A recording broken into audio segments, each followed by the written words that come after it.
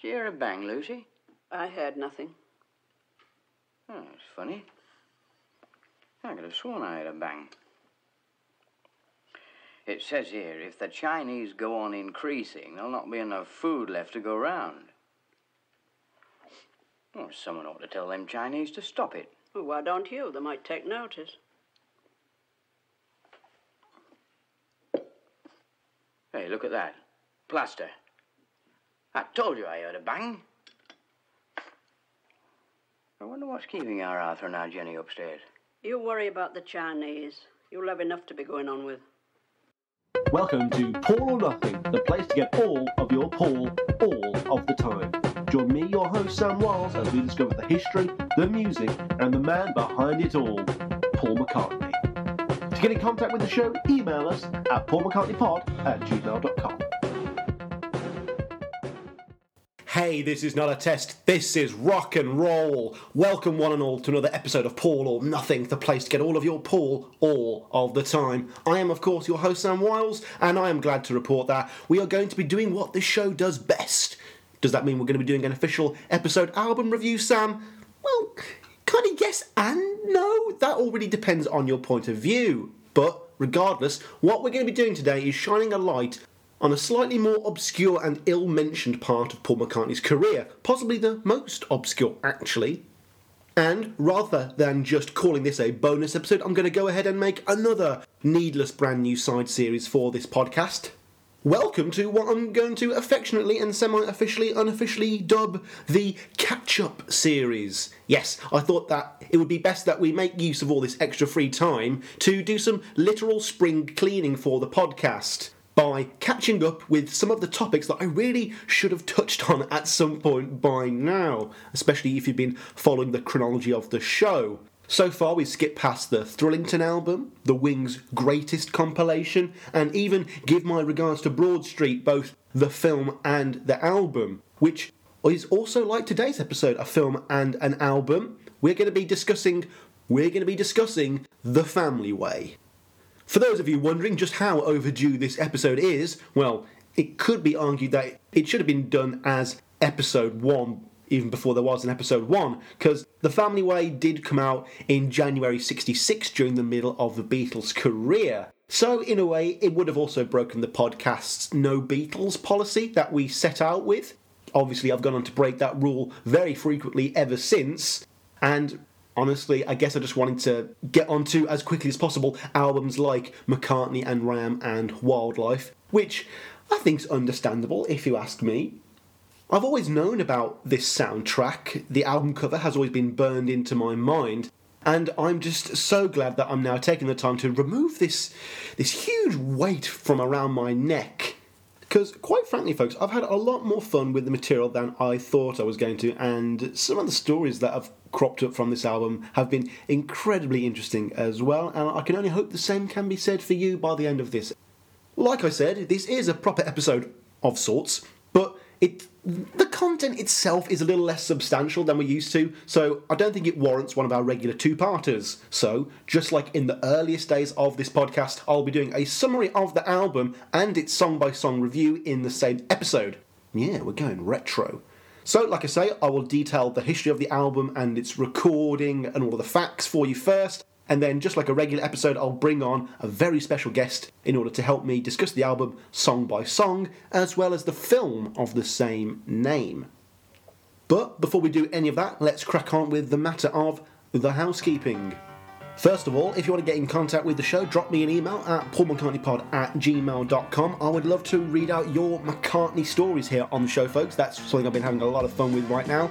Anything tangentially or loosely related to Paul, whether you've met him, whether you've met someone who knows him, whether you've met someone who knows him, you've seen him live, he plays music, anything. I'm sure you know what your McCartney story is, and I'd love to read it out on here. Or maybe you just want to say hi, drop me an email, paulmccartneypod@gmail.com. For more direct and fast and maintained contact, you can follow us on the Twitter. That's the central hub for the show. That's @McCartneyPod. Check out the blog as well. I've put up some new stuff there recently during all this COVID lockdown. That's www.paulmccartneypod.wordpress.com. That's where I put up extra bonus articles, and it's where many episodes of this show also start out.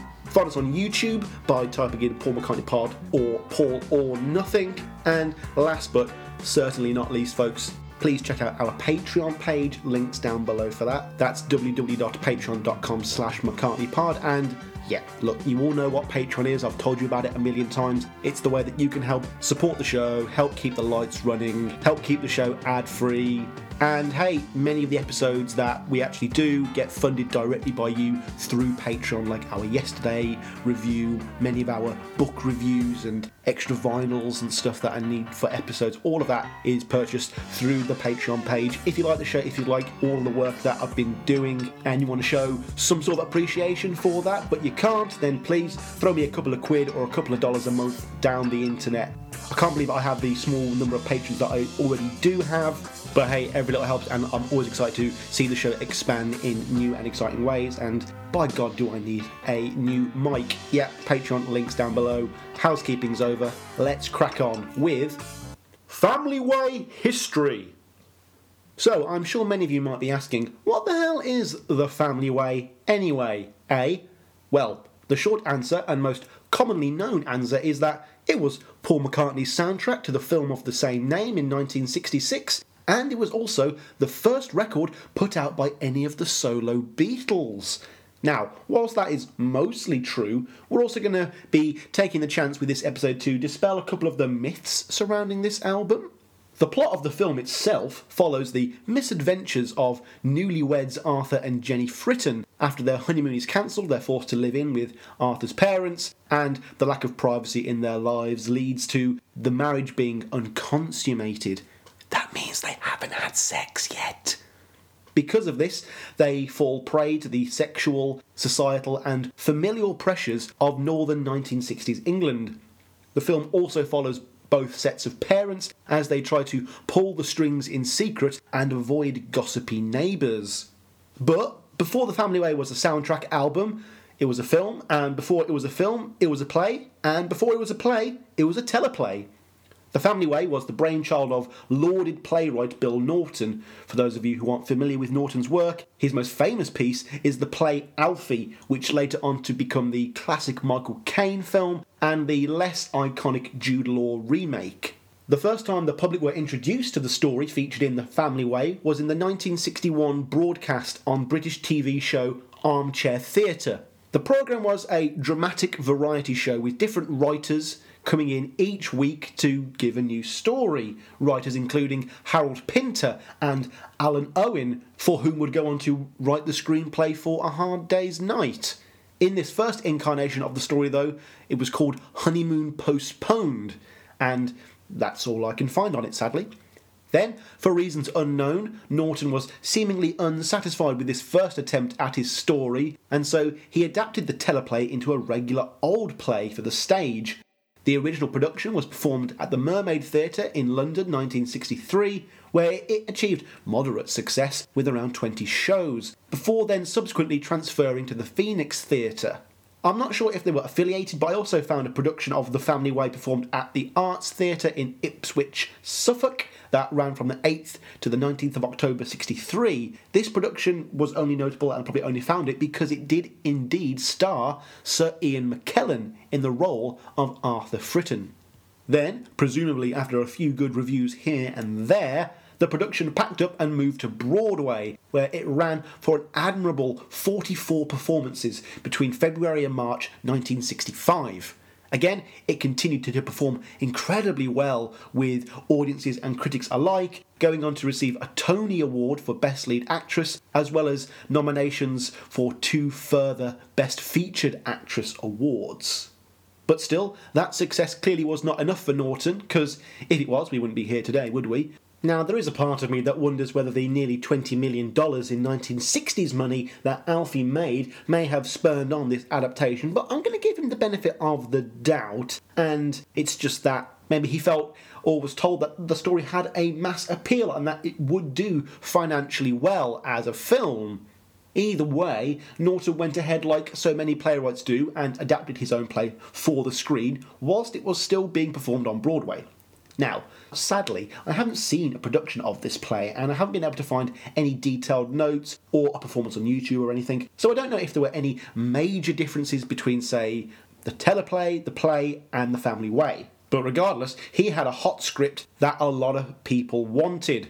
One of those people was actor John Mills, who, upon seeing a production of The Family Way, offered Norton to buy the film rights then and there.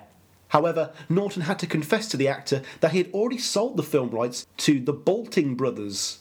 However, this wasn't a total loss for John Mills, as he would go on to maintain an involvement with the project insofar that he would actually go on to star in it and steal the show in the role of Ezra Fritton, Arthur's father.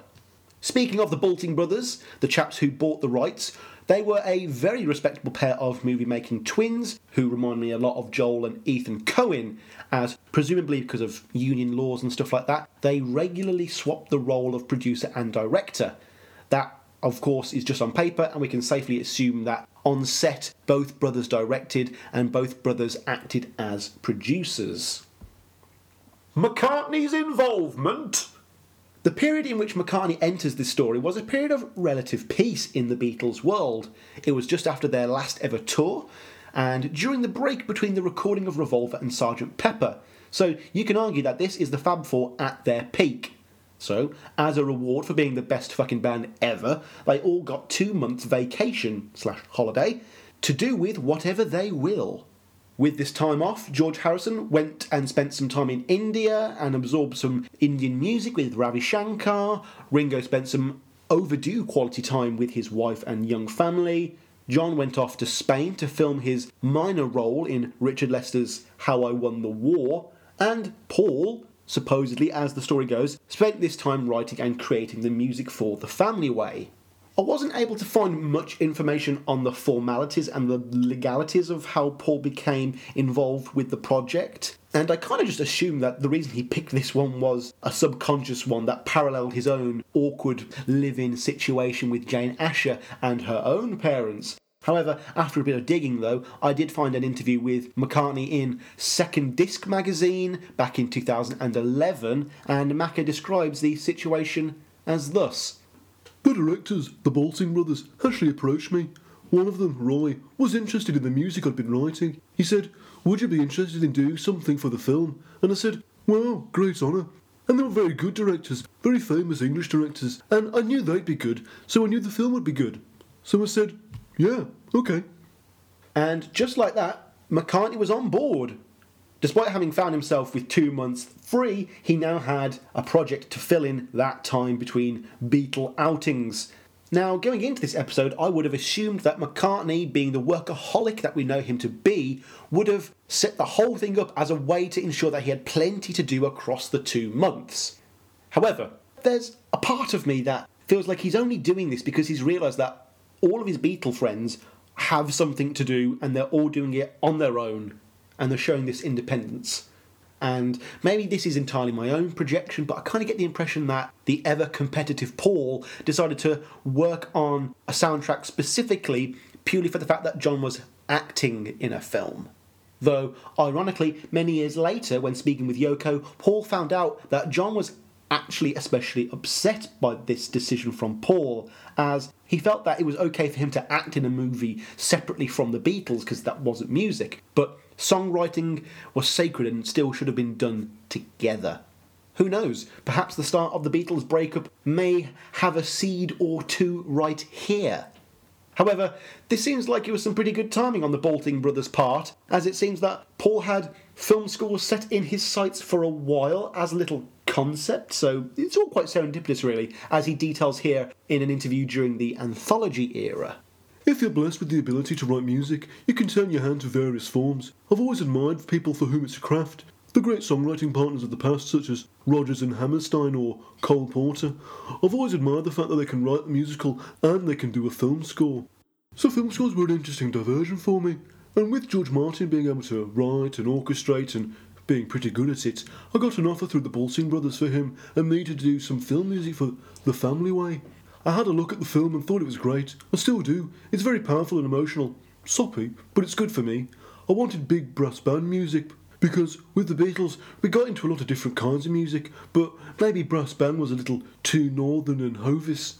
I still loved it. My dad had played a trumpet and his dad had been in a brass band, so I had those leanings. For the film, I got something together that was sort of brassy bandy, to echo the northerness of the story, and I had a great time. So, as we can see from here, McCartney is already setting his sights rather high by wanting to compare himself to Rodgers and Hammerstein and Cole Porter, aka some of the biggest show tune writers of all time. And so, with such lofty expectations, Paul is obviously going to do everything in his power to live up to such a standard, right? Well, let's see. Recording the album. Even though the Family Way soundtrack was created during the height of the Beatles' fame, there are oddly scant recording details or anecdotes surrounding its production. That being said, what we do know for a fact is that McCartney's name was plastered all over the final product, and receives final credit as the writer-composer for the lot. Now, I'm sorry for any McCartney purists out there, and I know that you do listen, you sycophantic gits, but the truth of the matter is, Paul McCartney did fuck all work on this album. Of course, on this podcast we will eventually be tackling all of McCartney's later orchestral work, albums like Working Classical, Liverpool, Oratorio, Standing Stone. These are all projects that I'm extremely looking forward to, as again, it's going to be covering a part of McCartney's career that hardly anyone talks about. And so, in turn, I was looking forward to discovering McCartney's process and thinking behind this album. But, sadly, folks, we're not going to get any of that, because at the end of the day, we can barely call this a Paul McCartney album at all. Now, I didn't say he didn't do anything for the album, just that the division of labour has been hilariously misquoted in the history books. The original plan for this album was always going to be for Paul to write the music and George Martin would then in turn reinterpret it and make it suitable for the big screen with an orchestra. A great plan, in theory, and that's more or less how it played out, but not in the way that Martin would have hoped. Once McCartney had signed on to the project, it seems like he was initially rather enthusiastic about the whole thing, and it didn't take him long before he had handed George Martin the main theme for The Family Way. This was a good start, and Martin went ahead with doing his thing, and stretching the short scrap of music into what I imagine was around 10 to 15 minutes of different themes. But this was not going to fill up an entire album, was it? And yeah, whilst a score doesn't need a whole studio album's worth of new music, Martin could only do so much with that one theme, and it wasn't long before he would be hounding McCartney for more material. And I do mean hounding, folks, as detailed here in Howard Soon's Fab and Intimate Life of Paul McCartney. It reads, George Martin had to pester Paul for the briefest scrap of a tune to start The Family Way. George said, if you don't give me one, I'm going to write one of my own. And that did the trick. He gave me a sweet little fragment of a waltz tune, and with that I was able to complete the score. This idea is continued in John Blaney's Lennon-McCartney Together Alone, which reads, I told Paul and he said he'd compose something. I waited, but nothing materialised, and finally I had to go round to Paul's house and literally stand there until he composed something. So why did Martin have to continually chase up McCartney like a naughty schoolboy who hasn't done his homework? Well, my hypothesis is that Paul signed up to do this whole soundtrack without having any prior knowledge or done the requisite research into looking at what work goes into a score. I mean, writing a song is all well and good, but films are constantly changing during production. New scenes are shot, different things need to be represented musically, new stingers and cues are needed at a moment's notice. And if anything, a director and editor should have too much score to use, allowing them to pick the cream of the crop. If you want more proof as to how much a film's production can change, look no further than The Family Way itself, for at the time of McCartney signing on, it was originally titled Wedlocked, and would go through several other titles, presumably one of them being All in Good Time, until finally settling on The Family Way. So, Paul bashes out the main theme, and I bet you he thought he was done for the day, and was planning on enjoying his 2-month holiday. Now, this doesn't sound like our typical workaholic McCartney, and the only excuse I can find is an unverified claim that he had some form of writer's block, but I cannot find any further proof of this. Please do let me know if you know any more information about that. Drop me an email at paulmccartneypod@gmail.com. Ultimately, though, the fact that there are so few stories about this time, and the fact that Macca himself rarely, if ever, talks about it, kind of makes me feel like he doesn't have any positive memories around this time and just didn't want to do it. In all likeliness, he had signed a contract by this point and was forced to do the bare minimum rather than what he initially wanted. Or maybe perhaps at this point he kind of realised that they were using his name for marquee value and perhaps he lost interest there. Who knows? It was also during these 2 months off when Paul started dabbling in tape loops and hanging out in the London experimental scene, becoming the first avant-garde Beatle. That would, of course, only further distract him from his duties. And then he would also go to Paris for 4 days to see John on one of his own breaks from filming.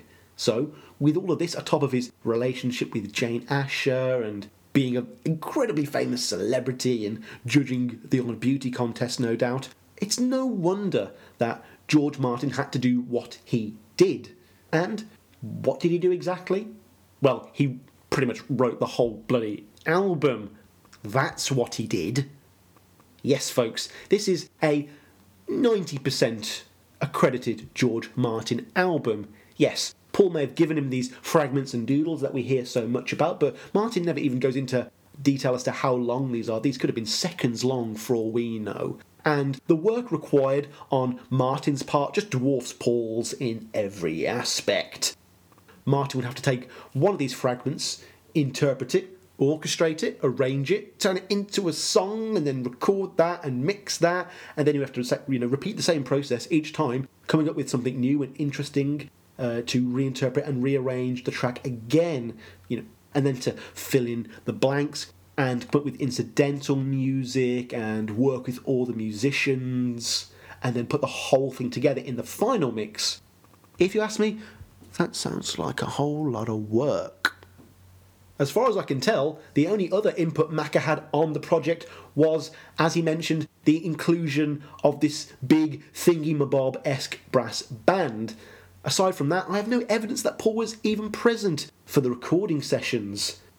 Those sessions took place from the 15th to the 18th of December and were held at CBT Studios in London. I mean, we're going to get into my review with my guests later on, but the fact of the matter is, folks, if there is any negativity towards the music, or even thrown remotely in the direction of George Martin in this episode, do not take it to heart. I am more aware that Martin did his best with what he was given, and this album, in terms of its sound, is, of course, up to that same high standard. But he was essentially conducting the whole thing with his hands tied behind his back. I can guarantee you all that if Macca had thrown a few more tunes his way, a few more original McCartney melodies, it would be infinitely more highly regarded than it is now. Going back to John Blaney's book for a moment, there is a little excerpt that I haven't read or heard about anywhere else that indicates that we can give even less credit to McCartney for writing this song than previously thought. George Martin continues, "John was visiting and advised a bit, but Paul created a tune and played it on guitar. I listened and wrote it down."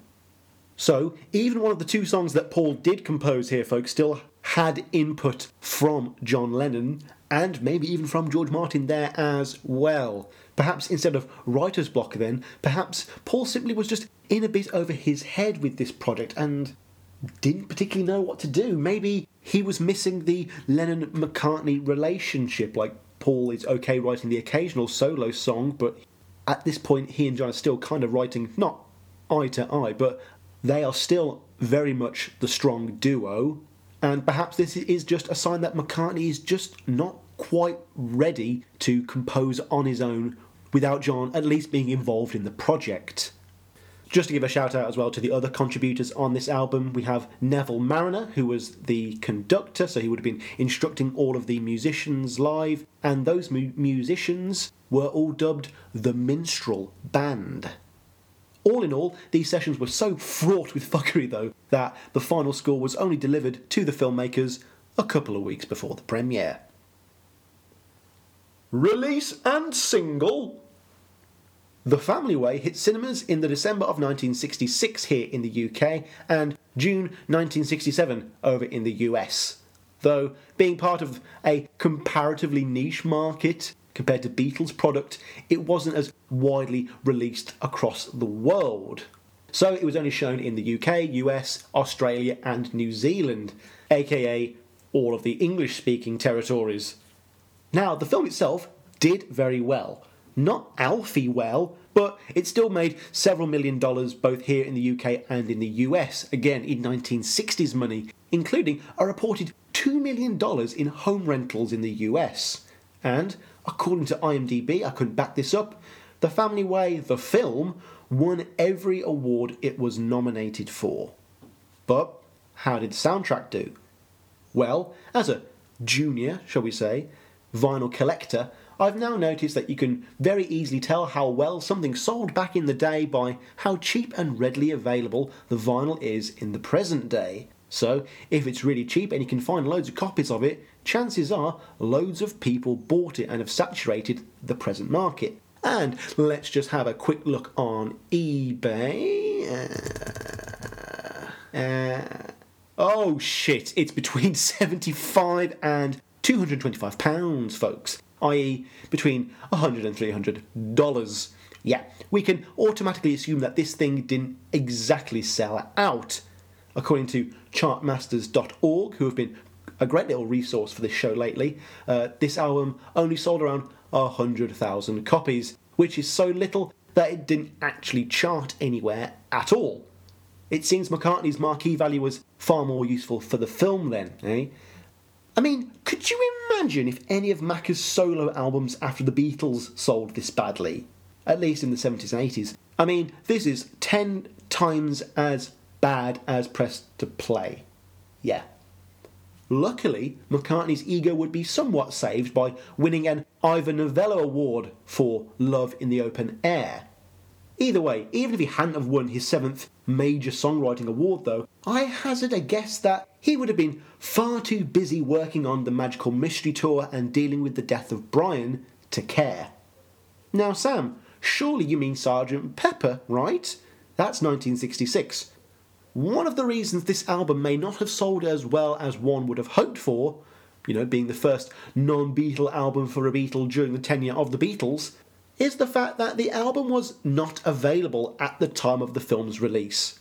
All tie-ins are best employed as closely as possible to the primary media source in order to capitalise on any hype or momentum the property has. However, the Family Way soundtrack only hit the shelves on the 6th of January 1967. For those of you who haven't done the maths already, the result meant that if you actually did like the Family Way and its music at the time of release, if you were an American, you would have had to have waited 6 months to hear it, and if you were English, the fucking target demographic of this film, don't forget folks, you would have had to have waited over a year to buy this soundtrack album. A year, everyone. But why did the album come out so late, I hear you ask? Well, the reason is that obviously there wasn't just an album, there was a single due to be released alongside of it that threw a bit of a Spaniard into the works, if you know what I mean. The single chosen was the A-side, Love in the Open Air, the song that won the Ivor Novello Award, and the B-side was going to be the theme from The Family Way. But stranger than the song choice here is the fact that this single had not one but 2 releases here in the UK. They both had the same name, they were near identically the same song, and if that's not confusing enough, they were also released on the same day, sometimes in the same shops. Brilliant. The story goes that Decca, the UK distributor for this soundtrack, wanted to put out the single in 1966. But George Martin disagreed with this release as he felt that the recordings destined for the album were not up to scratch for a single release that's going to get a lot of radio airplay. Martin proposed that he would re-record the 2 tracks with his own team, dubbed simply as the George Martin Orchestra. And despite how potentially lucrative this album and single could have been, Decca actually had to relent and delay the release of the album, though I'm sure having Paul McCartney on his side certainly helped. But this sealed the fate of the album and single to be one that would not sell and would end up more as a valued collector's piece than anything else. Finally, folks, just before we move on, The Family Way has been reissued a couple of times since, though only in 2015 for the US Record Store Day re-release has it actually been reprinted on vinyl. And no prizes at all for guessing that we have had no hints whatsoever for this to be part of any future McCartney Archive reissue either. Album cover!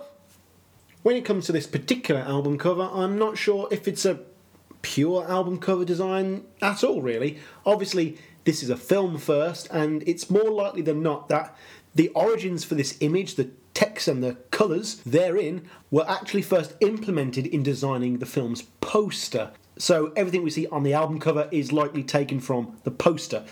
And when I say poster, I mean the film's main poster, the one that looks like the album artwork, not the ones that were part of a very strange experimental marketing campaign that was going on at the time.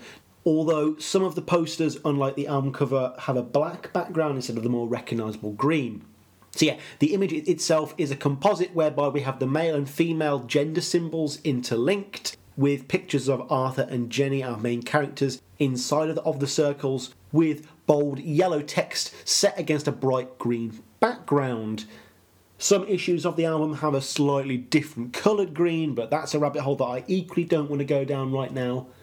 There was also another cover that was used for the US release of the album on the London record label. This one, though, was much more of a typical affair with a still from the movie and this random blue tint and a please please me level of text on the front. It's nowhere near as good or as eye-catching, and I'm glad it didn't carry on to any of the future reissues. Something else I'm genuinely thankful for is the fact that this sleeve for The Family Way does not have Paul McCartney's face on the front of it. I mean, they could have, I'm sure it was tempting for them, and to compensate, his name is plastered as big as I'm sure that they were tastefully allowed to make it. But, you know, there is a horrible alternative reality, isn't there, where this album boasts the cheesiest picture of cute Beatle Paul that you ever did see. Possibly until Retro Speedway. Overall, not too much to say on this one. I do dig this album cover, probably because I've been storing it in the back of my mind for the last 3 years. But sadly, there isn't too much for me to overanalyse here with this segment, as there's not a lot of artistic intent here, and it's much more function than form. I've never seen the vinyl in person, but from the photos I've seen, it does look suitably striking with that bold green background, and I know that fans definitely would have been able to spot it amongst the other albums, you know, a year after the film came out. Critical reception. Rather uniquely on this podcast episode, for the first time we have 2 releases to cover, which can mean that there's at least twice as many sources that I won't be able to find for each of them. As with all releases on this podcast that came out before the advent of the internet, first-hand accounts and direct sources are a little hard to come by. However, I did find a couple of contemporaneous write-ups, of the film at least. The first of these was found in the New York Times from June 29th, 1967, a little late, I know. The first of these was found in the New York Times from June 29th, 1967, and whilst it's not as a comprehensive a review as I would have liked, as it mostly focuses on the actors more than anything else, I did want to mention it as it gives an incredible and accurate shout out to John Mills as Ezra Fritton. The article reads, Mr. Mills is a beautiful actor, as well as the real-life father of the fictional bride, and his presence lends the crucial proceeding a certain subtle professional felicity. Indeed, it is Mr. Mills' performance as a crude and cranky working man compensating for his own inadequacies by ceaselessly putting down his sensitive son that gives to this modest picture what body and substance it has. And I can only agree with that sentiment. Mills is absolutely killer in this film, though that write-up makes this story sound a lot more like Fences than I realised. Anyway.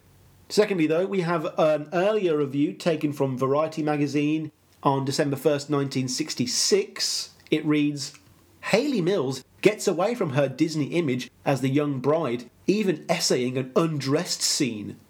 Bennett is excellent as the sensitive young bridegroom, but it is the older hands who keep the film floating on a wave of fun, sentiment, and sympathy. John Mills is a first class in the character role as the bluff father who cannot understand his son and produces the lower working class man's vulgarity without overdoing it. Avril Angers as the girl's acid mother and John Comer as her husband are equally effective, but the best performance comes from Marjorie Rhodes as John Mills' astute but understanding wife. And again, Rhodes as Mrs. Fritton, really understated, very quiet performance, but she commands a great power in that role. And so now we'll come on to all of the modern reviews of this film, certainly. Well, I would if I could find any. I really couldn't. Almost everything that I could find on this film was either behind a paywall or was just recapping the plot, mentioning that McCartney was involved and saying that it's okay. So yeah, The Family Way as a film has more readily available surviving sources from the 60s than it does from the present day. No wonder no fucker has done an episode on this film or soundtrack yet. The only thing that I could find was a couple of reviews of modern performances of the play that point out that this particular film adaptation of the story does not contain the same tense drama of said live performance. Again, haven't seen them play, I'd love to, but since I haven't, I'm not going to comment too much, especially since the film does an absolutely stellar job of translating a stage story to the screen. Right, well, maybe we can fare a little bit better with some reviews for the album then, eh? Well, no. In contrast to the film, I literally cannot find a single review of the album from 1967, which is somewhat expected, but it doesn't get much better in the online world either. I went on the public forum, rateyourmusic.com, where we have a lot of correspondence on this show, and it only had 6 reviews, as opposed to the tens of dozens, sometimes hundreds of reviews that accompany the average McCartney album. Continued when I saw a couple of posts on the Steve Hoffman forums, again another great Beatle discussion site, where they were doing these entire McCartney retrospectives, and before you could say Love in the Open Air, they had swiftly moved on to McCartney 1 and Ram every damn time. Though there was one comment on rateyourmusic.com that did make me laugh a little bit and might give us some indication for the album ahead. User Geldof Punk says, "It's actually a fairly pleasant thing to listen to, but don't be expecting much from Paul here. Oh, and I hope you like hearing different takes on the same theme over and over again." Here's a little excerpt of the ever-popular allmusic.com. It says, "The whole project reflects McCartney's melodic and harmonic bents, as well as Martin's distinct orchestral personality, along with some commercial touches that definitely date this score as a product of the 1960s. There was another line from a retrospective review on popmatters.com that I wanted to touch on for a moment as well, and it says, "Aside from the bonus track and Love in the Open Air, all other pieces are titled according to their cue name for the film, a sign of the original record's slapdash nature." Now, I haven't touched on this point yet, but yeah, all of the songs on this album are titled in a very formal film score manner. Though up until the time I found this quote, I had no idea that that was a signal of the original soundtrack's slapdash nature, to quote that review there. I wish I could decipher those titles, but Google was no help, and none of my friends have composed an entire film score that I know of. So if anyone here can translate these titles, then please drop me an email at paulmccartneypod@gmail.com.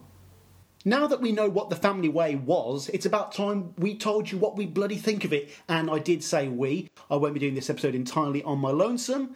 No, I'm going to be joined by someone who should be a familiar face for you lot by now. He accompanied us through the review of McCartney 2. He came with me on my trip to see Macca at the O2 in 2018. Most recently, he was on our Lisa the Vegetarian episode, which was absolutely fantastic. We had a lot of fun doing that one. Aside from being my general best friend, he's the host of Pun It, Battle Rap Resume, and Alphabetalica. And he's going to talk classical with us today, folks. Everyone, Tom Quay. Tom, what's going on, man? Hey, Sam, so good to be back. Yeah, I forgot about the Lisa the Vegetarian episode, actually.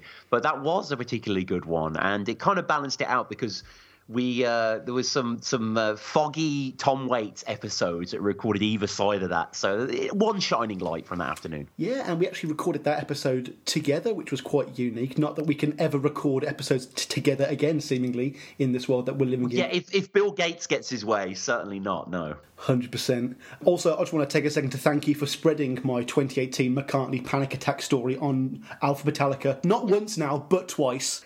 Well, it combines my two favourite things, the Beatles and your downfall. So if those are intertwined in any way, I'm just going to rab it on forever, like. Oh, you won't see me, bro. Actually, speaking of Beatles, you are indeed a professional in the audiobook game, and you were actually telling me about a Beatle book you were working on recently? Yes. So normally we tend to do sort of standard thrillers and a lot of Australian romances and stuff like that. So we record them in-house and edit them and package them and master them and put them out into the wider world and stuff like that. But they're, occasionally we do non-fiction biography sort of books. And I just saw this book. I saw the title of it before I saw anything else, And in the End. And that could have just been a coincidence or whatever. But then it was written by Ken McNabb, who I think has done a fair few Beatles books as well. Mm-hmm. So this came out last year, but we recorded it only a few months ago. And yeah, it's kind of charting the final year of the Beatles, your Let It Be, your Abbey Road sort of stuff. I took it. I didn't record it. I wanted to record it, but I proofed it, as it were. So I took it home and listened to the whole thing, and any miswords or anything like that, I flagged that up to the studio, and it was okay. The problem is when you're, we're spoiled with Lewisham. Obviously, Mark Lewisham is a god. But especially post-Beatles podcast, there was nothing I really knew. The only thing that I learned about that I thought was quite interesting was Lennon and Yoko. I can't remember exactly who it was, but there was this guy who was being sent to death row, and he'd attacked and raped and killed people or whatever. But at the time there was this grey area, the public were on his side, and I need to look at who it was. But they got behind him basically. But quite morbidly, it turned out that he was 100% guilty. So they were on the bandwagon of some psychopath. But in terms of actual criticism and literature on the boys, it was nothing new. It's always fun to read and stuff like that, and but we know about Klein, you know what I mean, we know about the Biscuits, etc.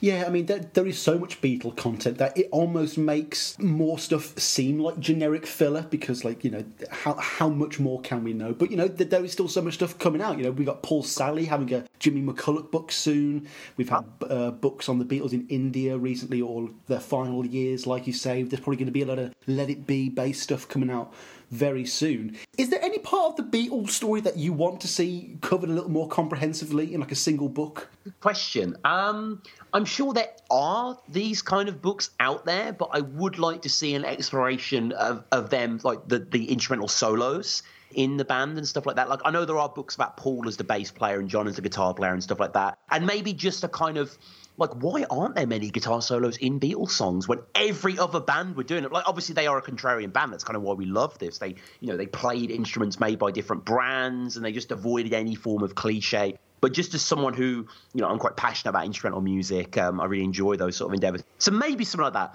But that's kind of a boring answer to a good question. I'll have to get back to you. I don't know, really.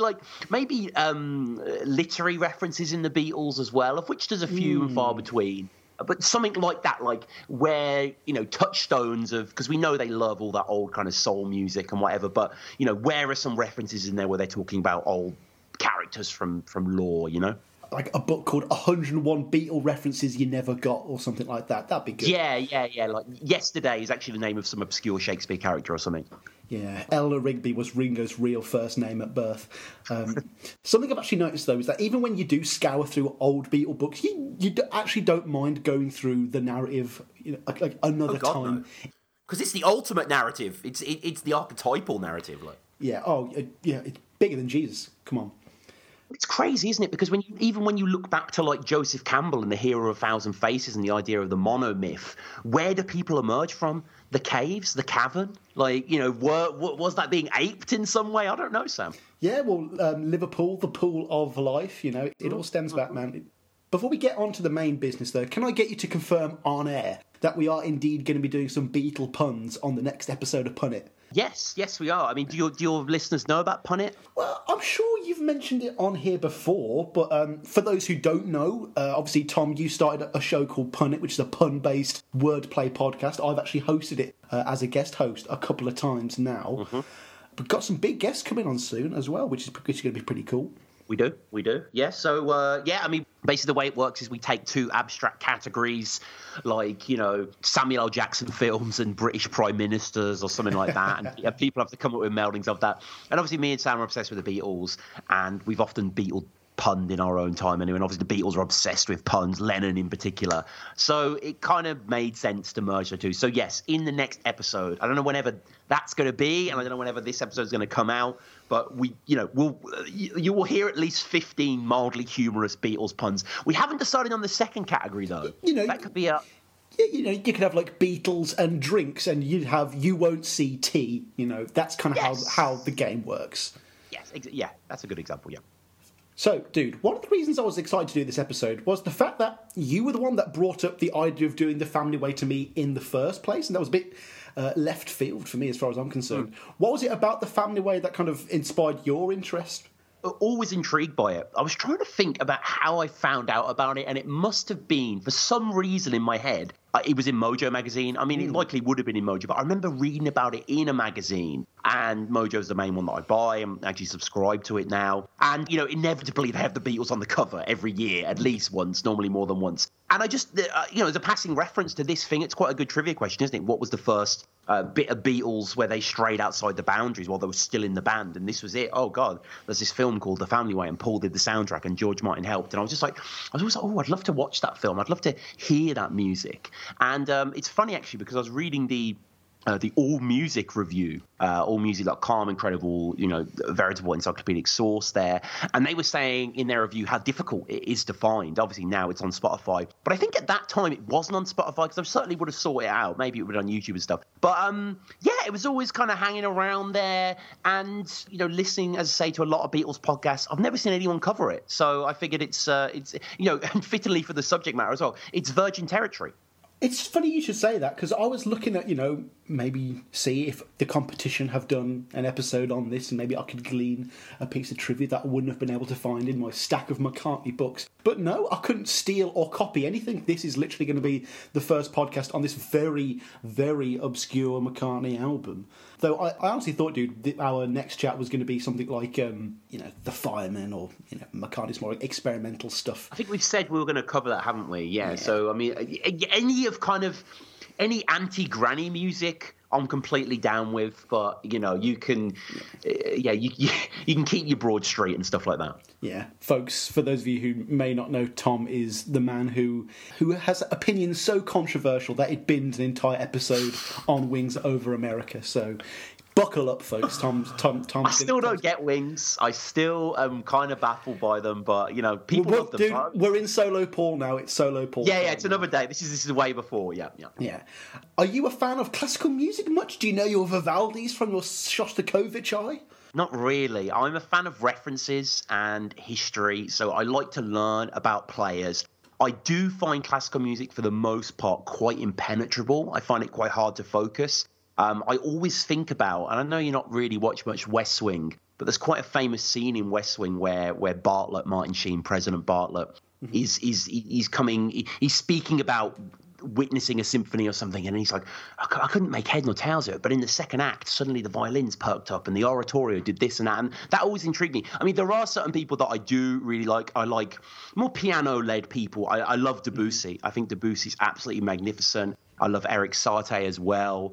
I like a lot of the futurist composers like Alexander Mosolov, and I know Zappa was really into Varese, who I've got into Varese. I think he's called Varese. Those kind of ones that it's less green sleeves. It more sounds like a train straight into hell, like that. So, Amadeus, loved the movie recently that I watched for the first time. Oh, it's great, and it's fantastic. Oh, it's an amazing film. Absolutely brilliant film. But for the most part, it's not my go-to. No, it's not something that can, that I really, I'd rather listen to the Replacements than Rachmaninoff. Yeah, I mean, just as a little disclaimer for any potential orchestra players out there, But I'm no expert on any of this either. Like, I know a little bit of Grieg here and there, but if it's not This set is quite to... simple stuff, though. This isn't that complicated, I don't think. This isn't that intellectual in that realm, is it? Like, No, definitely not. This is going to be... Well, we'll discuss who it's going to be later, but, you know, this is just going to be generic score for a movie that isn't based around the score. Like, this isn't going to be Inception or anything like that, where it's going to heavily rely on musical cues and stuff. Film scores, though, I know a bit better. I've started collecting film score on vinyl now, which is a really fun endeavour. What are some of your favourite film scores, though? Jesus, I mean, there's a question. Scores. I really like the work of Alexandre Desplat. So I really like Tree of Life. I think that's a fantastic score. Again, I like more minimal piano-led scores. Nick Cave and Warren Ellis, I think they do incredible work. I love the Proposition score with John Hillcoat, The Road with John Hillcoat. Jesse James, yeah. Jesse James is probably the best one there. I love Trent Reznor and Atticus Ross, their work. The Social Network soundtrack is ridiculous. It was incredible. Yeah. Ghosts. Dragon Tattoo, well. yeah. Yeah, they're geniuses. Gone Girl had some great stuff on it as well. What else do I like? Johnny Greenwood's fantastic. Johnny Greenwood is another good one, yeah. Quite a lot of Michael Giacchino. It is a little schmaltzy, but his Super 8 score, I think the Super 8 main theme is pretty stirring, actually. Out to the Tron Legacy soundtrack by Daft Punk. Fantastic soundtrack, yep, Daft Punk, love that as well. Well, no, that's a score, sorry. In terms of, like, soundtracks, like, more jukebox movies... Sure. You've got, like, Pulp Fiction, you've got Trainspotting, Goodfellas... Then, even more recently, you had Joker, which was a weird example, because that had both an amazing score by Hilda something. I really can't pronounce her second name. She did the score for Chernobyl as well, which was great. But then you've also got the soundtrack playlist along with it, with all the Gary Glitter songs and stuff like that, which was also quite interesting as well. But we shall move on to the film itself now, and for the benefit of this conversation and the people at home, I am just going to read a brief synopsis. Mm-hmm. Though, like all reviews, please, if you're mildly interested in this film, go out and watch it first. Spoilers abound, henceforth, blah, blah, blah. The Family Way details the struggles of young newlyweds Arthur and Jenny Fritton. Basically, their honeymoon is cancelled, so they're forced to shack up with Arthur's parents. Because of this apparent lack of privacy, they are unable to be intimate and consummate the marriage. And then through a series of unfortunate events, things kind of escalate for the couple. Their marriage is put to the test, their relationships with their parents are put to the test, and it's all at risk of judgment from the gossipy townsfolk. Tom, just to confirm something, and I know this is going to sound horribly revealing for me about my personal life, but the plot for this whole film is one big euphemism for erectile dysfunction, right? No, I don't think so. No, I didn't really see that. I saw it more as a struggle of self-definition, because Arthur and his dad are at complete polar opposites, aren't they? And, it's interesting to see Arthur's brother, who's a bit more of a prototypical man's man, trying to kiss his sister-in-law towards the end. I mean, there is that to a certain extent, and, it was kind of refreshingly ribald and progressive for its time. Like, yeah. I want to say straight up, I really did enjoy this film. I'm really happy that I watched this movie, and again, there's something so charming that it's 1966 and it was filmed mostly on location in Lancaster, and it felt very authentic. It doesn't really feel Grittish, which is a term that I've coined, by the way, anyone listening, gritty British cinema, Grittish. And it's kind of hard to imagine this world existing, which of course it did, at the same time as Bohemian McCartney and Revolver, and they feel quite disparate worlds. But yeah, I had a riot watching this, really, and yeah, it is kind of. You would think on the face of it, the story where they don't consummate and things keep getting in the way, and it had a certain carry-on aesthetic to it. But it was quite searching and poignant, actually, and their love was very true. But I think the best characters in the film are the parents. The dad in particular, I thought was brilliant. He is fantastic. He's really good. What was his name? John Mills. I know he's quite a famous British actor. He knocked out of the park. Appeared in more than 120 films in a 70-year career. He died at the age of 97, that guy. Wow. Yeah. He just plays your expectations so well as an actor. Like, you think he's going to be this real Andy Capp type, and then you just get these real subtle plots that almost never get resolved. There's a side plot with the mom and his brother Billy that we never quite get answers. It was his friend, for. was it? Was it his brother or was it his friend? It was his brother, and he seems to have been very close to his wife at one point, and then he suddenly goes missing, and the son looks a little like him. It's all very kitchen sink drama, but it doesn't have the kind of melodrama that you'd expect of a 60s film. It was his friend, by the way, Billy. I just wanted to, because he's called Billy Stringfellow, But you think it's exploring it in one way, in a homoerotic way, but I don't really think it suggests that. But yeah, there's lots of there was that, and then there was the affair angle as well. There was that, and he disappears straight after, and he's because there's a lot of fun stuff that happens. So the marriage is happening, and then afterwards they have the sort of the night out, as it were, and it's just great to see, like in true 60s fashion, like them drinking beer from all these casks, and all the women are drinking ale, beer, and smoking cigarettes. It's fantastic, isn't it? Yeah, it is, and indoors. And there's a nice sequence as well when they all go back to the house. Obviously, what is it? Arthur and Tilly, right? The girl's called Tilly, and they want to get back and do the deed, as it were. But everyone else goes back as well for a nightcap. And then the father and son face off in, we would call it an arm wrestle. They call it the elbow game. Now, dude, I've got to say, this is the one scene that I did want to point out specifically. Like, I can't believe that these 20-somethings don't know what an arm wrestle is, which is just hilarious as a little point. Yeah. But like when the father and son are like duking it out and their eyes meet, they have this like blink and you'll miss it interaction, and it is truly amazing cinema. It is. His acting, the dad's acting, and he says afterwards, doesn't he? He says like, when I looked at him for a bit there, I saw Billy or something. Like, yeah, nice drama, really nice drama. It takes advantage of film as a medium, though, which I did appreciate. Like, obviously, this is an adaptation of the play All in Good Time by Bill Norton. He fucking did Alfie. Like, this is a prestige pedigree here. Yeah. And the fact that we're able to have the close-up and see that the son obviously can see that the father's weak and he's going to lose, and you see the son make the decision in his head without any dialogue, and the strength in that concession, isn't there? There's deep resolve, because the son's very arty and the dad's a factory man, and it tells you so much about the characters, but whilst doing so little. And I can't imagine how it would have been done better on stage, if I'm honest. No, the close-ups were masterful, yeah. Yeah, and there's nice use of mirror and stuff.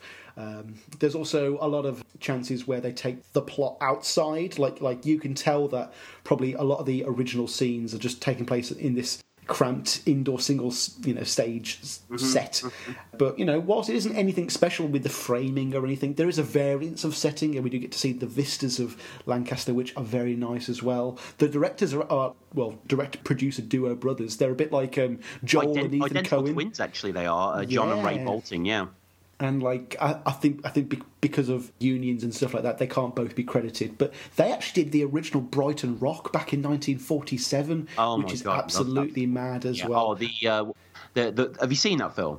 No, but I've seen the remake with Helen Mirren quite shamefully. Yeah, not so great. But I mean the end. I don't know if they have it in the remake, but do they have the scene where he makes the record at the end? Yes, yeah. When he gives the message. Oh, such beautiful writing. But yeah, I love this, and it is funny. I'm a person that doesn't really laugh out loud at comedy films and stuff like that. But I was smiling throughout. I thought it was witty. There was a sequence that I felt was almost very Simpson-esque, where they know that the effort of the world is upon them, that they have to consummate, and they're walking through at night, and seemingly the whole world is fucking and kissing. Oh, and you mean adverts and all of that. Yeah, it's very much like a sequence in The Simpsons when Homer will have a montage of advertisements bombarding him and stuff. Yeah. Mm-hmm.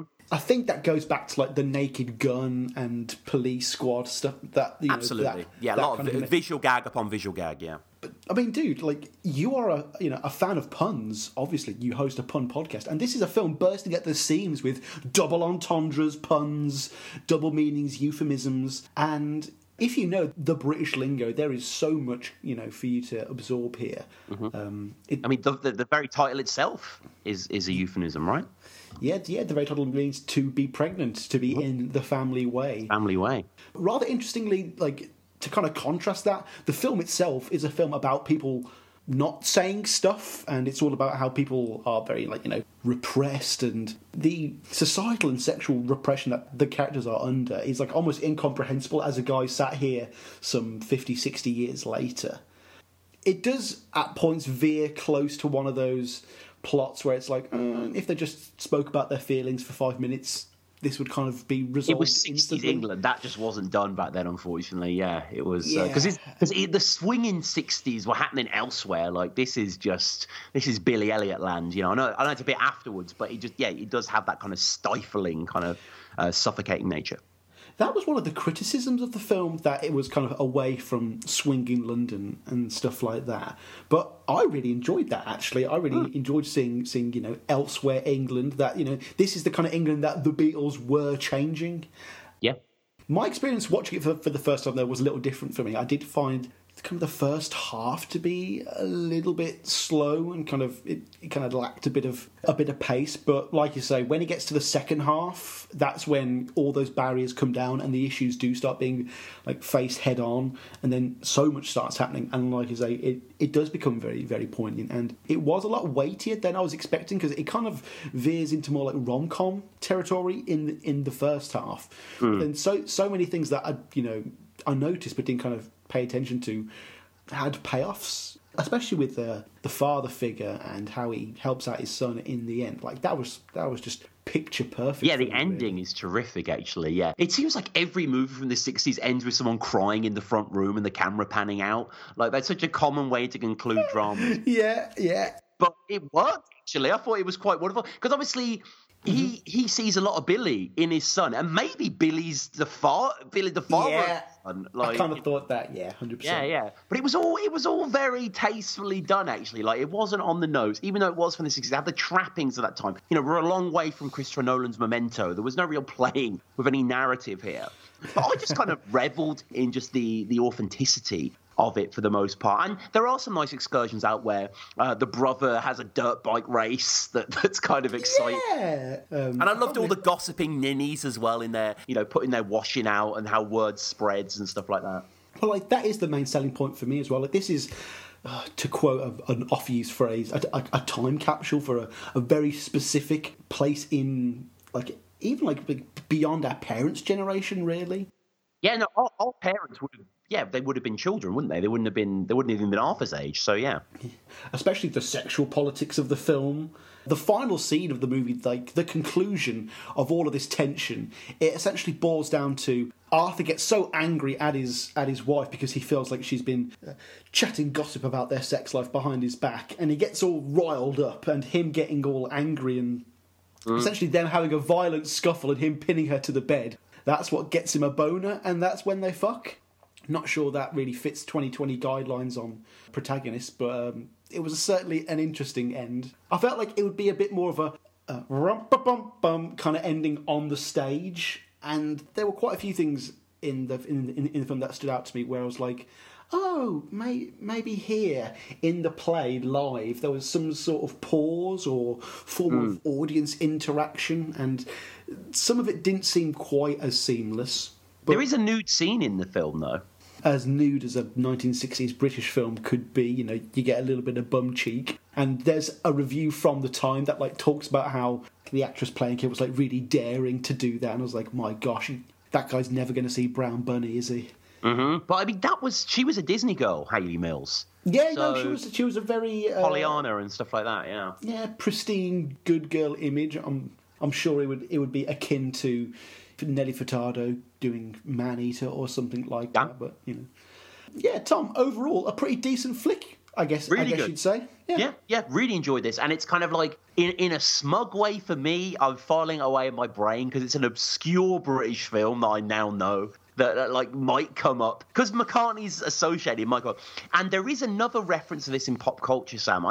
You're not really a Smiths guy, are you? I saw it on IMDb. I saw that. Like, so what? There's a still from this film that's used to cover one of their singles. On two of their singles, yeah. So the Smiths are quite famous, where the front covers of their, of their discs or whatever would normally be black and white stills from like kitchen sink dramas, and it was all kind of enshrining that inertia of the old British working class drama and stuff like that. And I started something I couldn't finish. There is a still of the mother, Avril Angers, and then on Stop Me If You've Heard This One Before, which is an amazing song by the band, is the brother, Arthur's brother, Jeffrey. It's just a still of him there. Nothing particularly like striking about those, and you never necessarily know that's where they came from, but I just think that's a cool little link. Like I like the fact that Morrissey and Marr were referencing this movie. Totally. I did like how there is that subplot that you brought up earlier, where like the brother does lean in to kiss. He does. What an asshole! Like, and I was thinking, yeah, fuck you, asshole. But I did like how the film kind of knew that we all thought that she was probably going to kiss him back, and then she doesn't, and that was very satisfying. I thought I really did like that.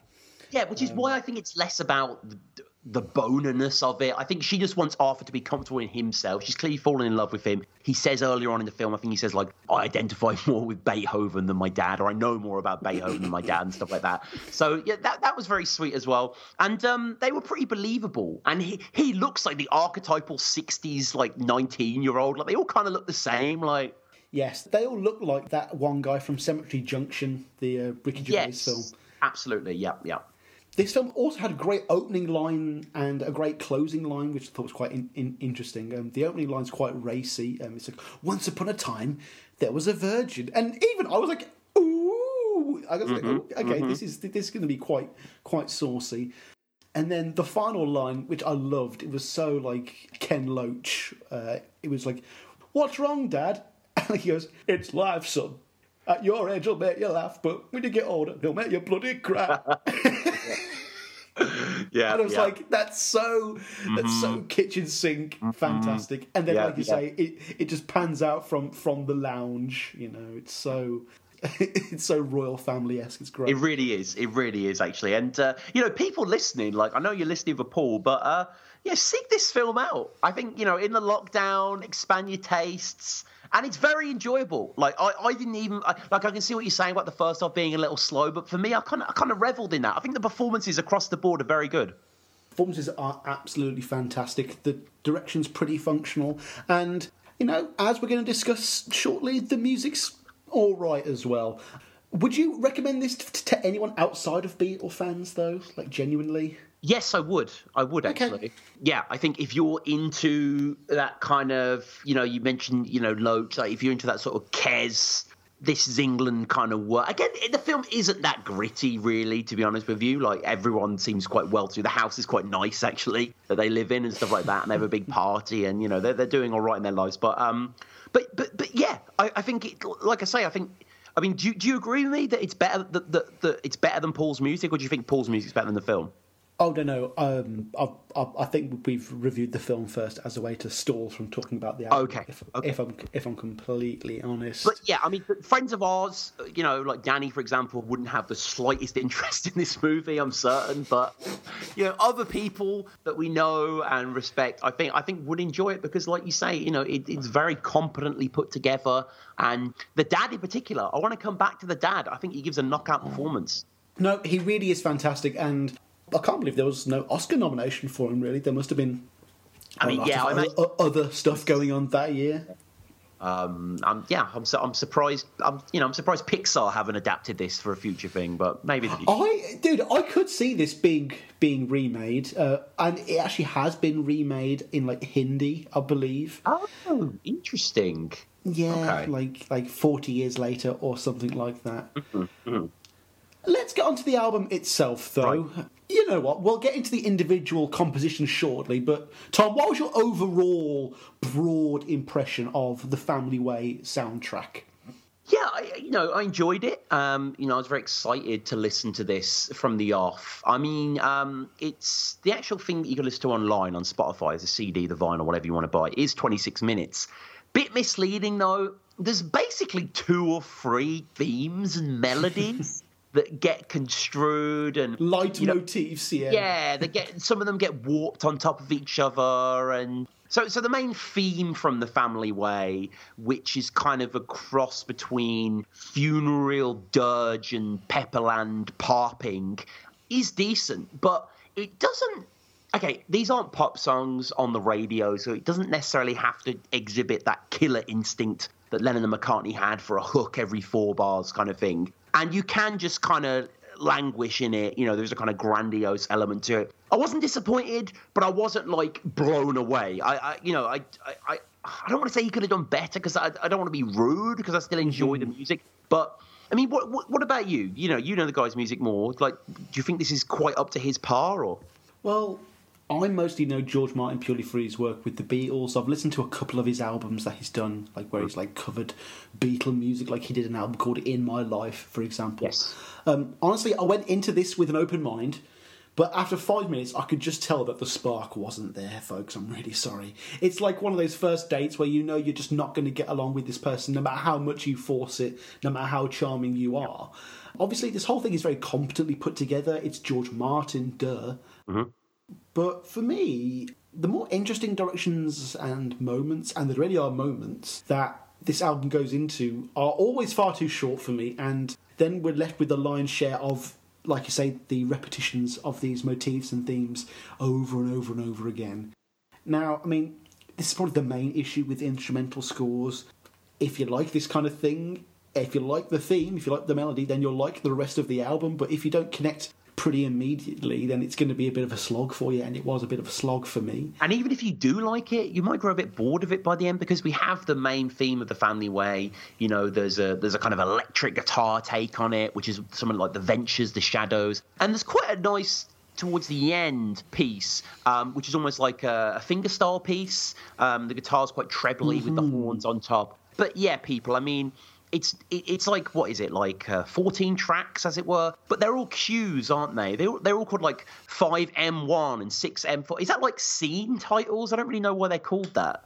I was really hoping that you, being the musical guy, would know the meaning. Yeah, I don't really. I guess that's what it is. They're just cues, aren't they? Like, I think M is movement, so like 7M3 would be like 7th movement, 3rd scene, maybe. Maybe. I mean, 3rd take. I don't know. I mean, it's not like as well that it's a very overpowering score, or it even takes center stage in the film. Like, I watched the film prior to really listening closely to the score, thinking that certain things would stick out, and then I look forward to hearing this and hearing that. But aside from the main theme, which we get in the intro scene when they're in the going down the aisle and stuff like that, there aren't that many moments, are there, in the film where the score sticks out? Yeah, like having listened to the soundtrack several times beforehand, I was like expecting to have to get like a notepad out to write down all the times it appeared in the film. And all of the parts are quite obvious. All the contemporary stuff tend to happen in nightclubs, in that kind of diegetic way.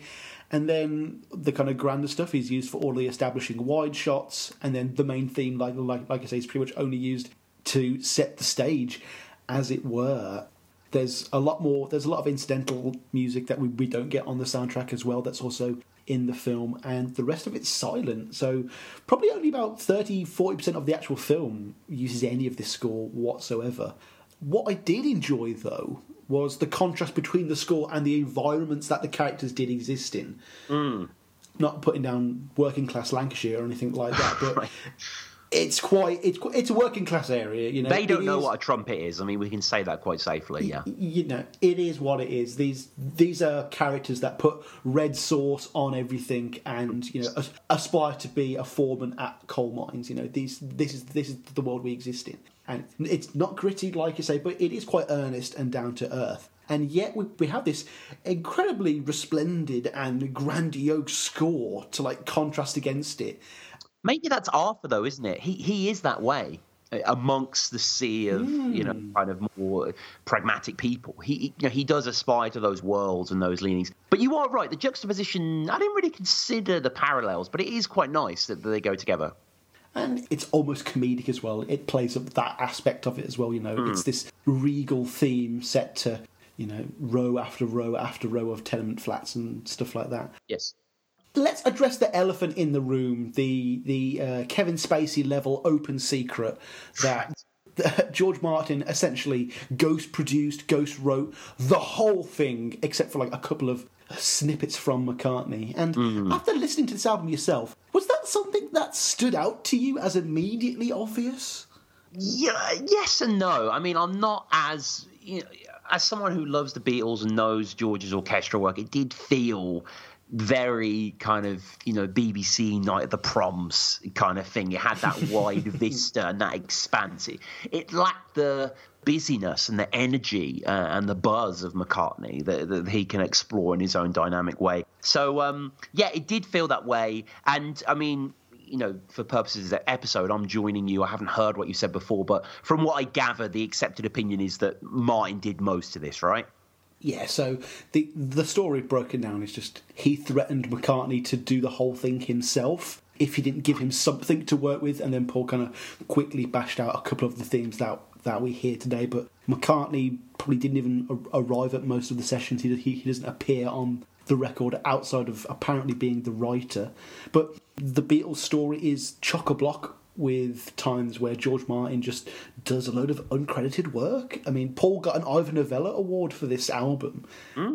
And yet he probably did fuck all for it. And George Martin, the loyal fifth Beatle that he is, sits there patiently and silently. And, the fact that Paul has never really talked about this work since is probably an indicator of that. We're not going to get a reissue, are we, like Flaming Pie? Could you imagine? I mean, it's not like there's probably any, like, hidden tapes that, like, people are, like, dying, like, there's, like, 18, like, unreleased tracks from the Family Way that we really want to hear. Apparently one of them's about Denny Lane. He hadn't even met him yet. It's mad. There's an obvious, like, lack of effort or care in this project on McCartney's part, and for a workaholic like him, I found that quite shocking, actually. So... Perhaps it's purely a contractual thing. Maybe they were just trying to use his name for marquee value, and he knew that. That's why he probably just sent Martin a couple of musical doodles. Maybe like he kind of like said he'd do something and then realised how much work it would actually be. But there's a part of me where I kind of feel like, John's going to act in a movie during this time. Like this is during the 2-month gap between Revolver and Sgt. Pepper. John's going to star in How I Won the War. Well, I'm going to work on the music in film, Yeah. I'm still going to keep it Beatley, as it were. They were all big film fans, weren't they, as well? So you would have thought maybe it would have been more of a thrill. I know how excited McCartney was when they were originally on that My Bonnie single. And, to just... But they'd had their MBEs by this point, hadn't they? So they were already royalty to a certain extent, like... Yeah.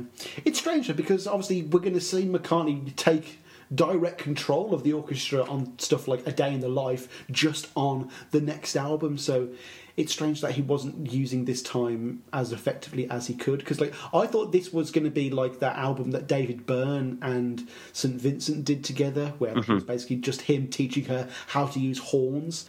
And I thought, this is going to be the album where Paul kind of learns how to do orchestral stuff. And whilst obviously anyone who's heard Paul's production, it's pretty meagre and few and far between, really. Yeah. In terms of George Martin, I mean, are you much of a Yellow Submarine Side 2 fan?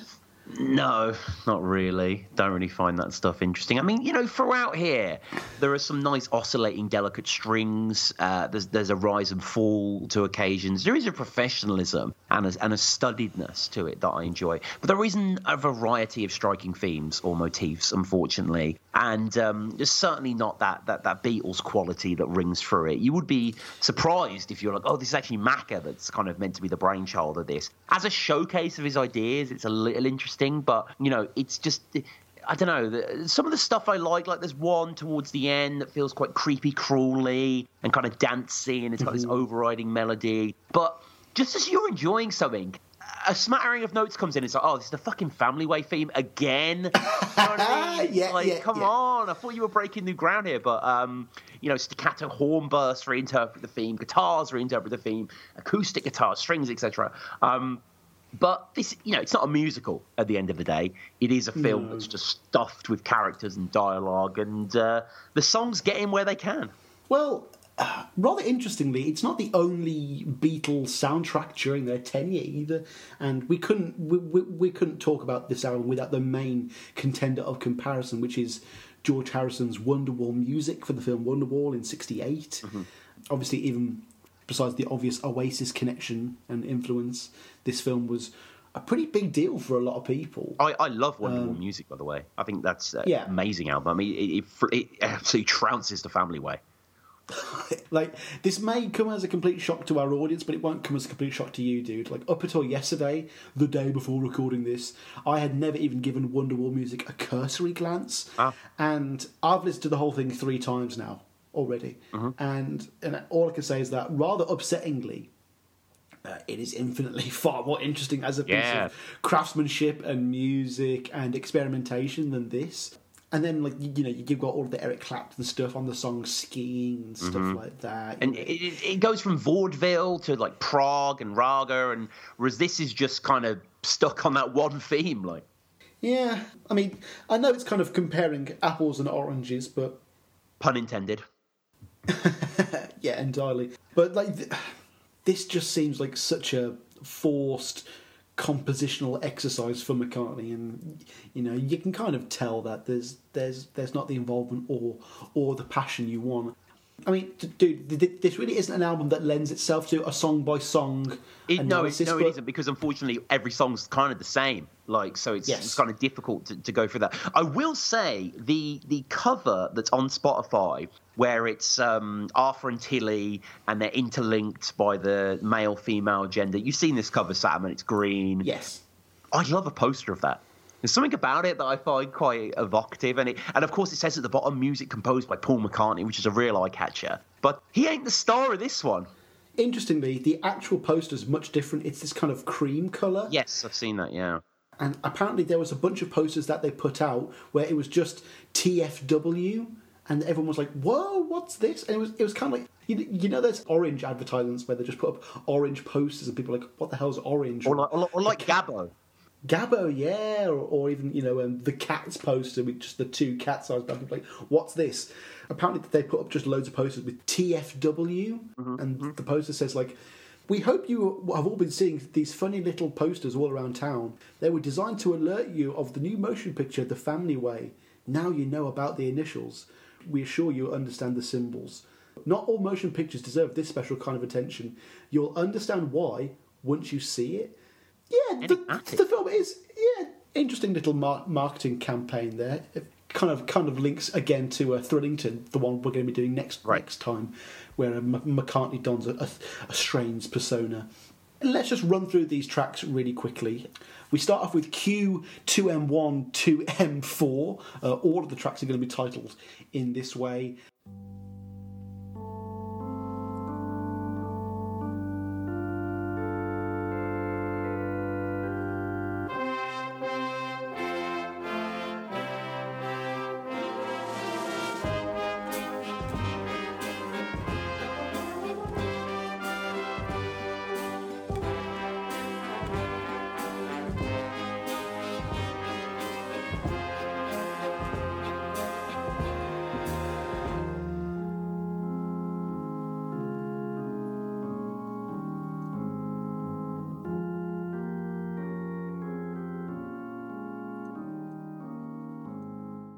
This is a very regal introduction to the soundtrack and the movie. It's kind of the main theme, the main leitmotif, if you will. You mentioned that this is during the wedding ceremony.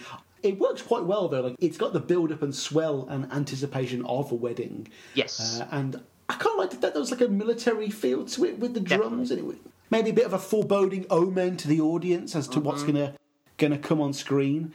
Like you said, though, dude, get used to this theme. We're going to hear it a lot. Yep.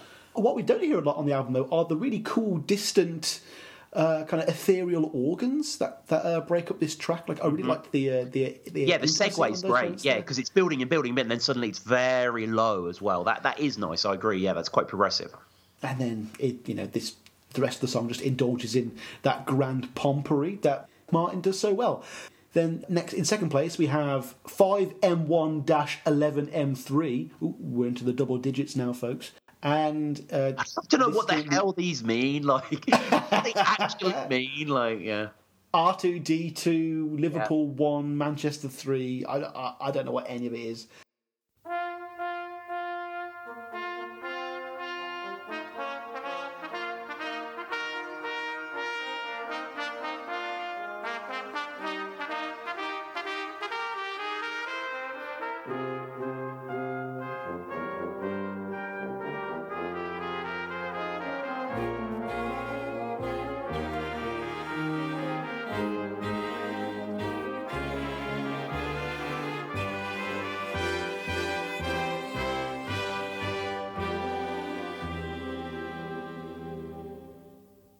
This is going to be the first of like fragment compositions. Like we got 2 tracks that together only clock in under a minute. With a pretty even split between the two. There's these very like William Tell-esque Rule Britannia brass horns at the start, and these very lush string segments, kind of built for a myriad of sad scenes in the film. And then there's just going to be a lot of indifference from this point on, because a lot of these, if they're not repetitions of the theme, they're likely just to be these real incidental tracks that are just flat pack, made to order, that are meant to be put into a specific slot in a film that, whilst it works for the film, as a solo musical piece on its own, it really doesn't stand on its head, really. No, completely agree. And, like we said before, it's kind of difficult really to do our typical dissections because there isn't that much here. I suppose if there was to be a light and shade, we do go from orchestral pieces to more guitar pieces and more kind of like stinging electric ideas. But I mean, there's just, like you say, it's just kind of it's difficult to put into words how repetitive The Family Way is, the soundtrack. Third place is 6M47M2, that classic household name. You all know it.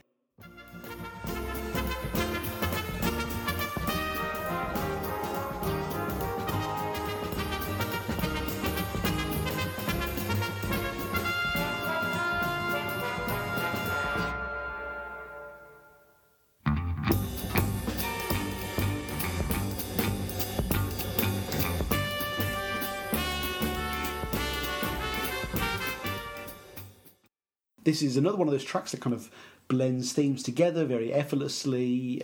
Think of Uncle Albert or I've Got a Feeling. For the first 17 seconds of this, dude, we get this COD mariachi band, this like kind of Western style that I did like a lot. And then the second part, presumably that's the 7M2, that it shifts into this like slick guitar and bass riff that I did enjoy. I kind of wish more of the album was focusing on more guitar sounds. Maybe Martin was definitely trying to stay away from that. I don't even know how this is 2 tracks, because the mariachi horns kind of come back in at the end with the guitar stuff anyway, so maybe it should just be one song. But it's nice enough. 6M, 1M2.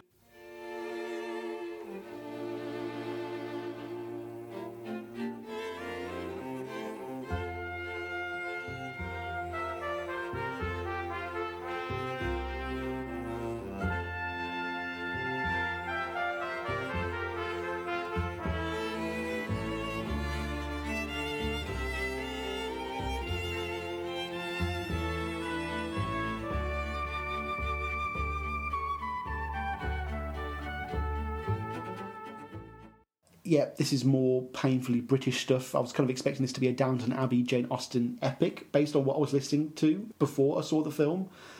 Do you reckon anyone listened to this album before they saw the film back in '66? No, and I mean, from that review, apparently it was quite a rarity, as I say, but only the most, and we know there's a lot of them out there, so I'm sure some did, but only the most ardent of Beatles collectors probably gave it a spin. Yeah, it's like £200 on eBay now, bro. It's absolutely really? That's crazy. Incredible. Yeah, the majority of this track is a pretty standard affair. There is this kind of Moonlight Sonata-y type segment that was quite enjoyable. Again, it's only like 20 seconds long, though. More pan flutes and acoustic guitar stuff. Then, like, out of nowhere, we have these final swelling horns and these swinging drum patterns, and it's kind of meant to act as this rousing part to presumably take us to another scene. But after such a mellow atmosphere, it kind of felt inappropriate and jarring, and it probably should have just been left off altogether. Then we have a song title made up of 5 parts, which is... Okay, brace yourself, folks. We have 10M1-6M3-4M1-1M3-1M4.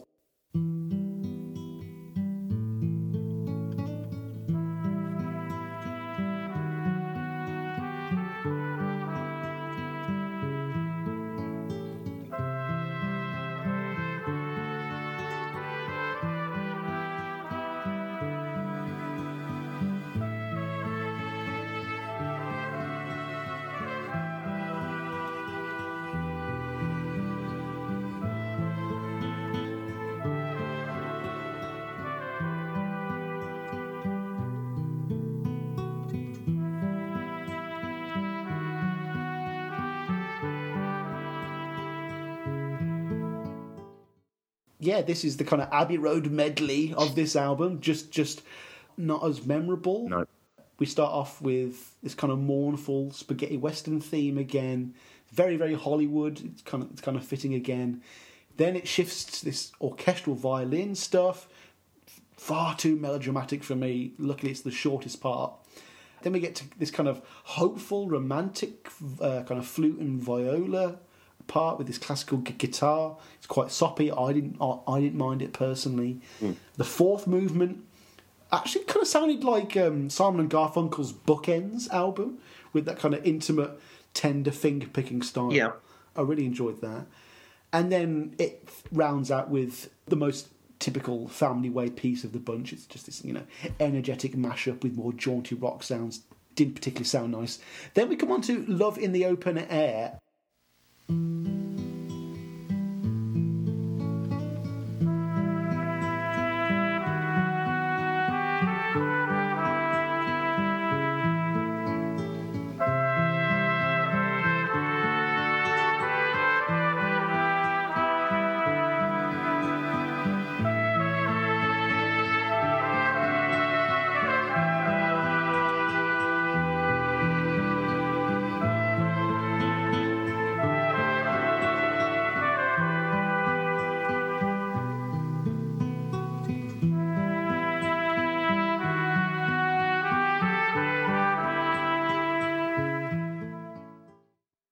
And interestingly, dude, I know you don't give a fuck about discussing vinyl album sides, but as luck would have it, the actual vinyl copy of the Family Way soundtrack has no notation as to what's on what side. Good God. Which is probably why it flows together in the way it does. But I'm guessing that this ends side 1, just as an aside. Rather interestingly as well, this was the A side of the single, which was a bit of an odd choice for me. There was a single? Yeah, it was this, and then on and then the B-side, 7M249. That household name. No, the B-side was just the theme from the Family Way. Yes, of course. Yeah. Don't you ever find it weird, by the way, that back in the day, kids must have literally had hundreds of little bits of plastic singles. They couldn't make playlists. Like, would you just go from one to the other to the other to the other and just play them again and again, like?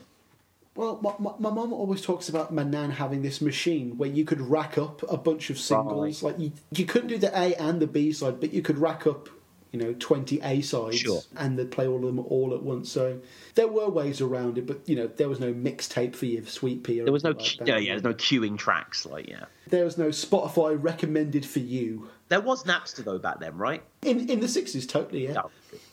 Oh, this is just an expansion of themes and ideas presented in the last song, so I'm not sure how this would have worked as a single either.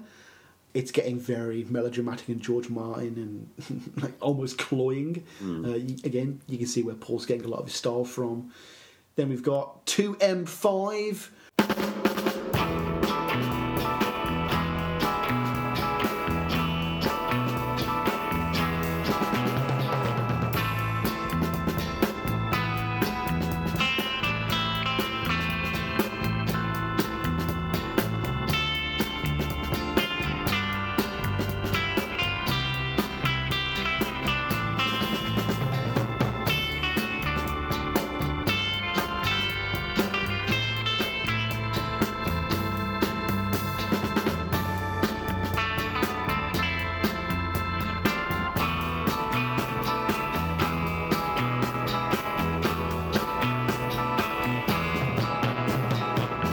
which is the introduction of the mid-60s rock and roll style.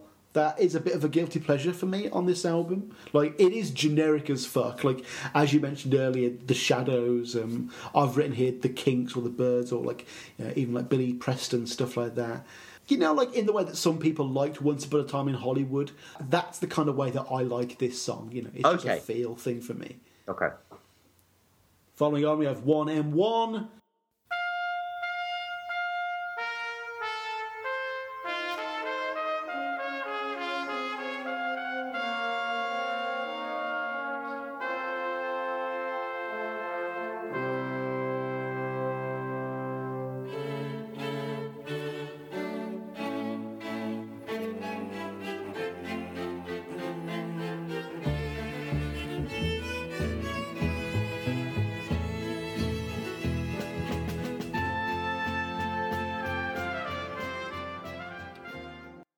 This is a song I'm struggling to remember. One positive thing I will say about this one, it does get pretty entertaining towards the end with how like immediately over the top epic it gets, kind of out of nowhere. But this is easily one of the more incidental pieces on the album. Like, dude, I'm all for repetition, but for all of the variety we have on this album in terms of like style and approaches and instrumentation, just that same medley is just starting to wear me down at this point. And like, I don't know about you, but the problem with an album like this is that since there aren't many standout elements or kind of lyrics to kind of break it all up, I really find it hard unless I'm looking at my phone and seeing when one song goes to the next, like to actually discern when one song stops or starts. That's fair. I mean, it's not intended for that sort of digestion, is it? It's just meant to be, background, so to speak, behind it. And but yeah, they do kind of roll into one, but not really in a good way. Kind of in the way that you think the track's skipping almost, because it just sounds so similar. Yeah, like this whole album is the definition of background music, because you can put this album on, go and make a sandwich in the next room in the kitchen, and kind of come back to the album and kind of still know where you are in terms of the progression of the narrative of the music. Then we have 7M1.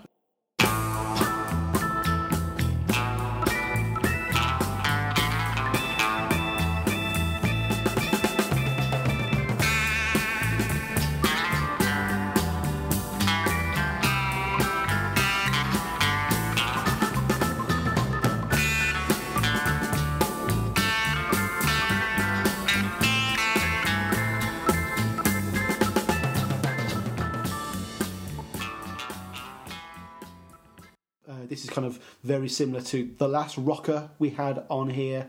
Even though it's half the length, I kind of felt it had a bit more energy and vigour to it. Even though it is basically the kind of music you'd have in an Austin Powers movie. Yeah, baby.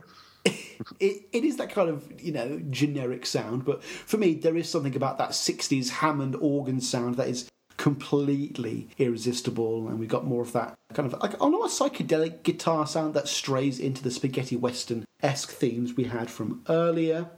Then we have another quadro title track, 11M1, 11M2, 10M3, AM1.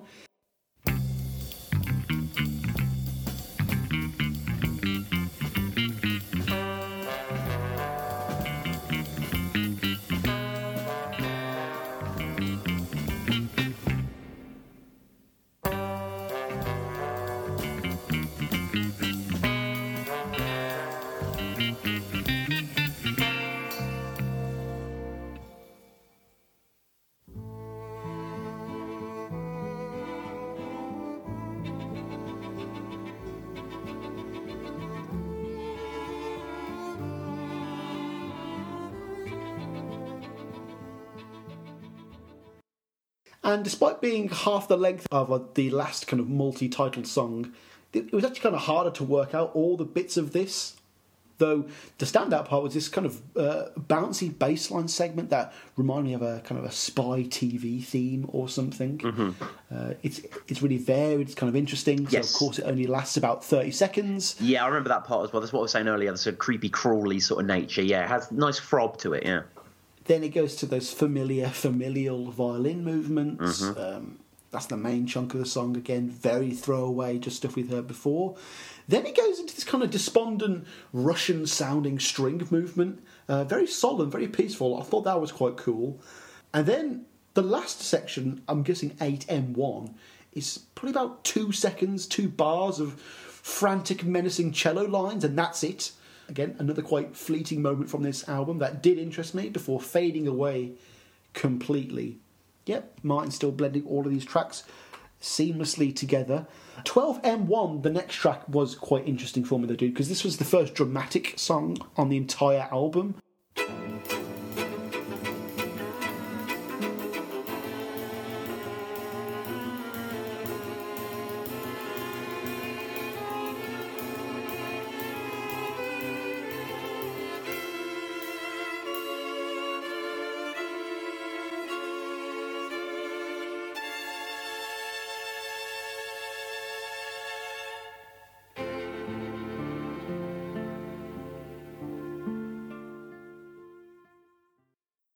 Like, it was very chun chun chun chun chun. I was like, oh gosh, okay. It definitely woke me up a little, and it probably should have been placed a little earlier in the track listing. Not that track listing's really a factor that affects this particular album. No, it's the script is the track listing, isn't it? Really.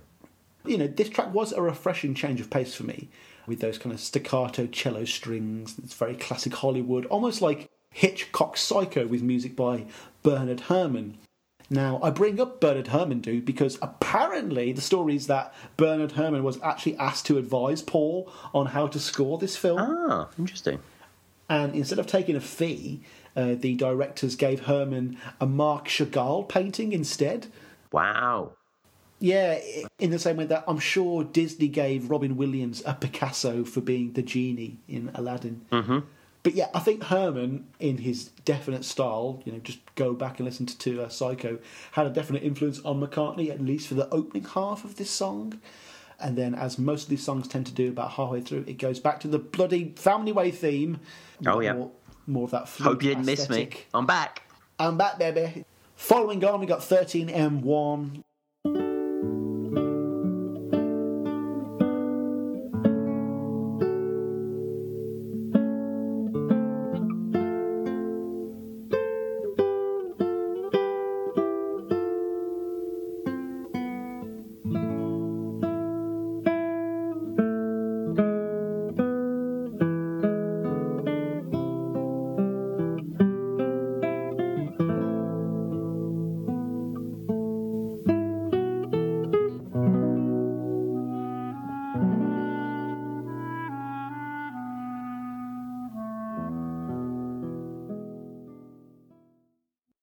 Another placeholder track. I like the guitar in this one, though. I do. I think this one's a little more distinct than the others. And I like the kind of trebly way the guitar's recorded. The strings buzz almost.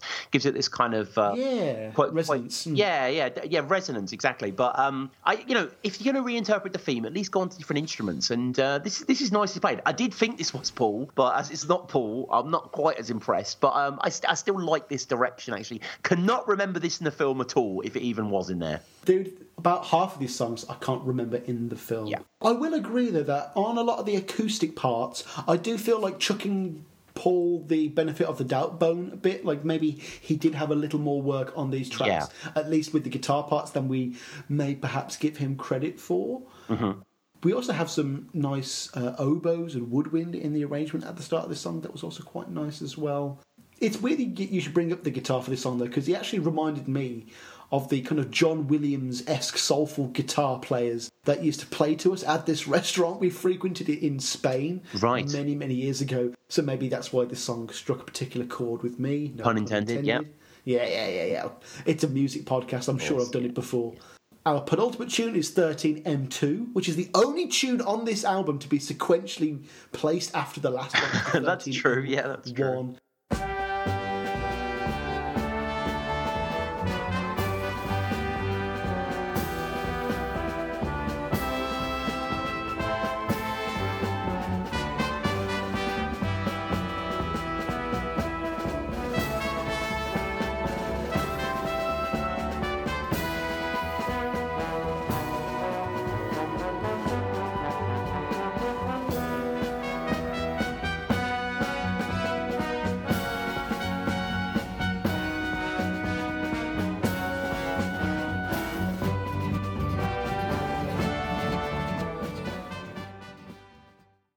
So I was very interested in what this one was going to offer. And to be fair, it's a triumphant return to the true pompous brass band brilliance that we've known Martin to do on this album so brilliantly. Maybe it's the comic playfulness that makes me feel that this is evocative of perhaps Yellow Submarine, Side 2, or even like the Abbey Road medley. Like there's a certain Beatle classicism to this. Like it is in that ballpark. Definitely not the same game. And I really did enjoy this track, actually. Like, I do appreciate that for the last proper song, Martin actually bothered to introduce a new melody just before the end. Like, thank you for reminding us that you actually could. And the horns were really fun and dynamic. It was more of that nostalgic Britannia pride. And then towards the latter half, the track also has this really kooky little shuffle in its percussion section and this nice scratchy guitar part. And it's the closest to the album comes to giving you music where you could actually maybe bob your head to it, perhaps. Again, this is one of those tracks that really highlights the hilarious grand scale of the score when compared to the plot of the final film, and I do appreciate that kind of ridiculousness. Now, the song I listened to first, back a couple of weeks ago when I thought about doing this, was Theme from the Family Way. It's called Theme from the Family Way.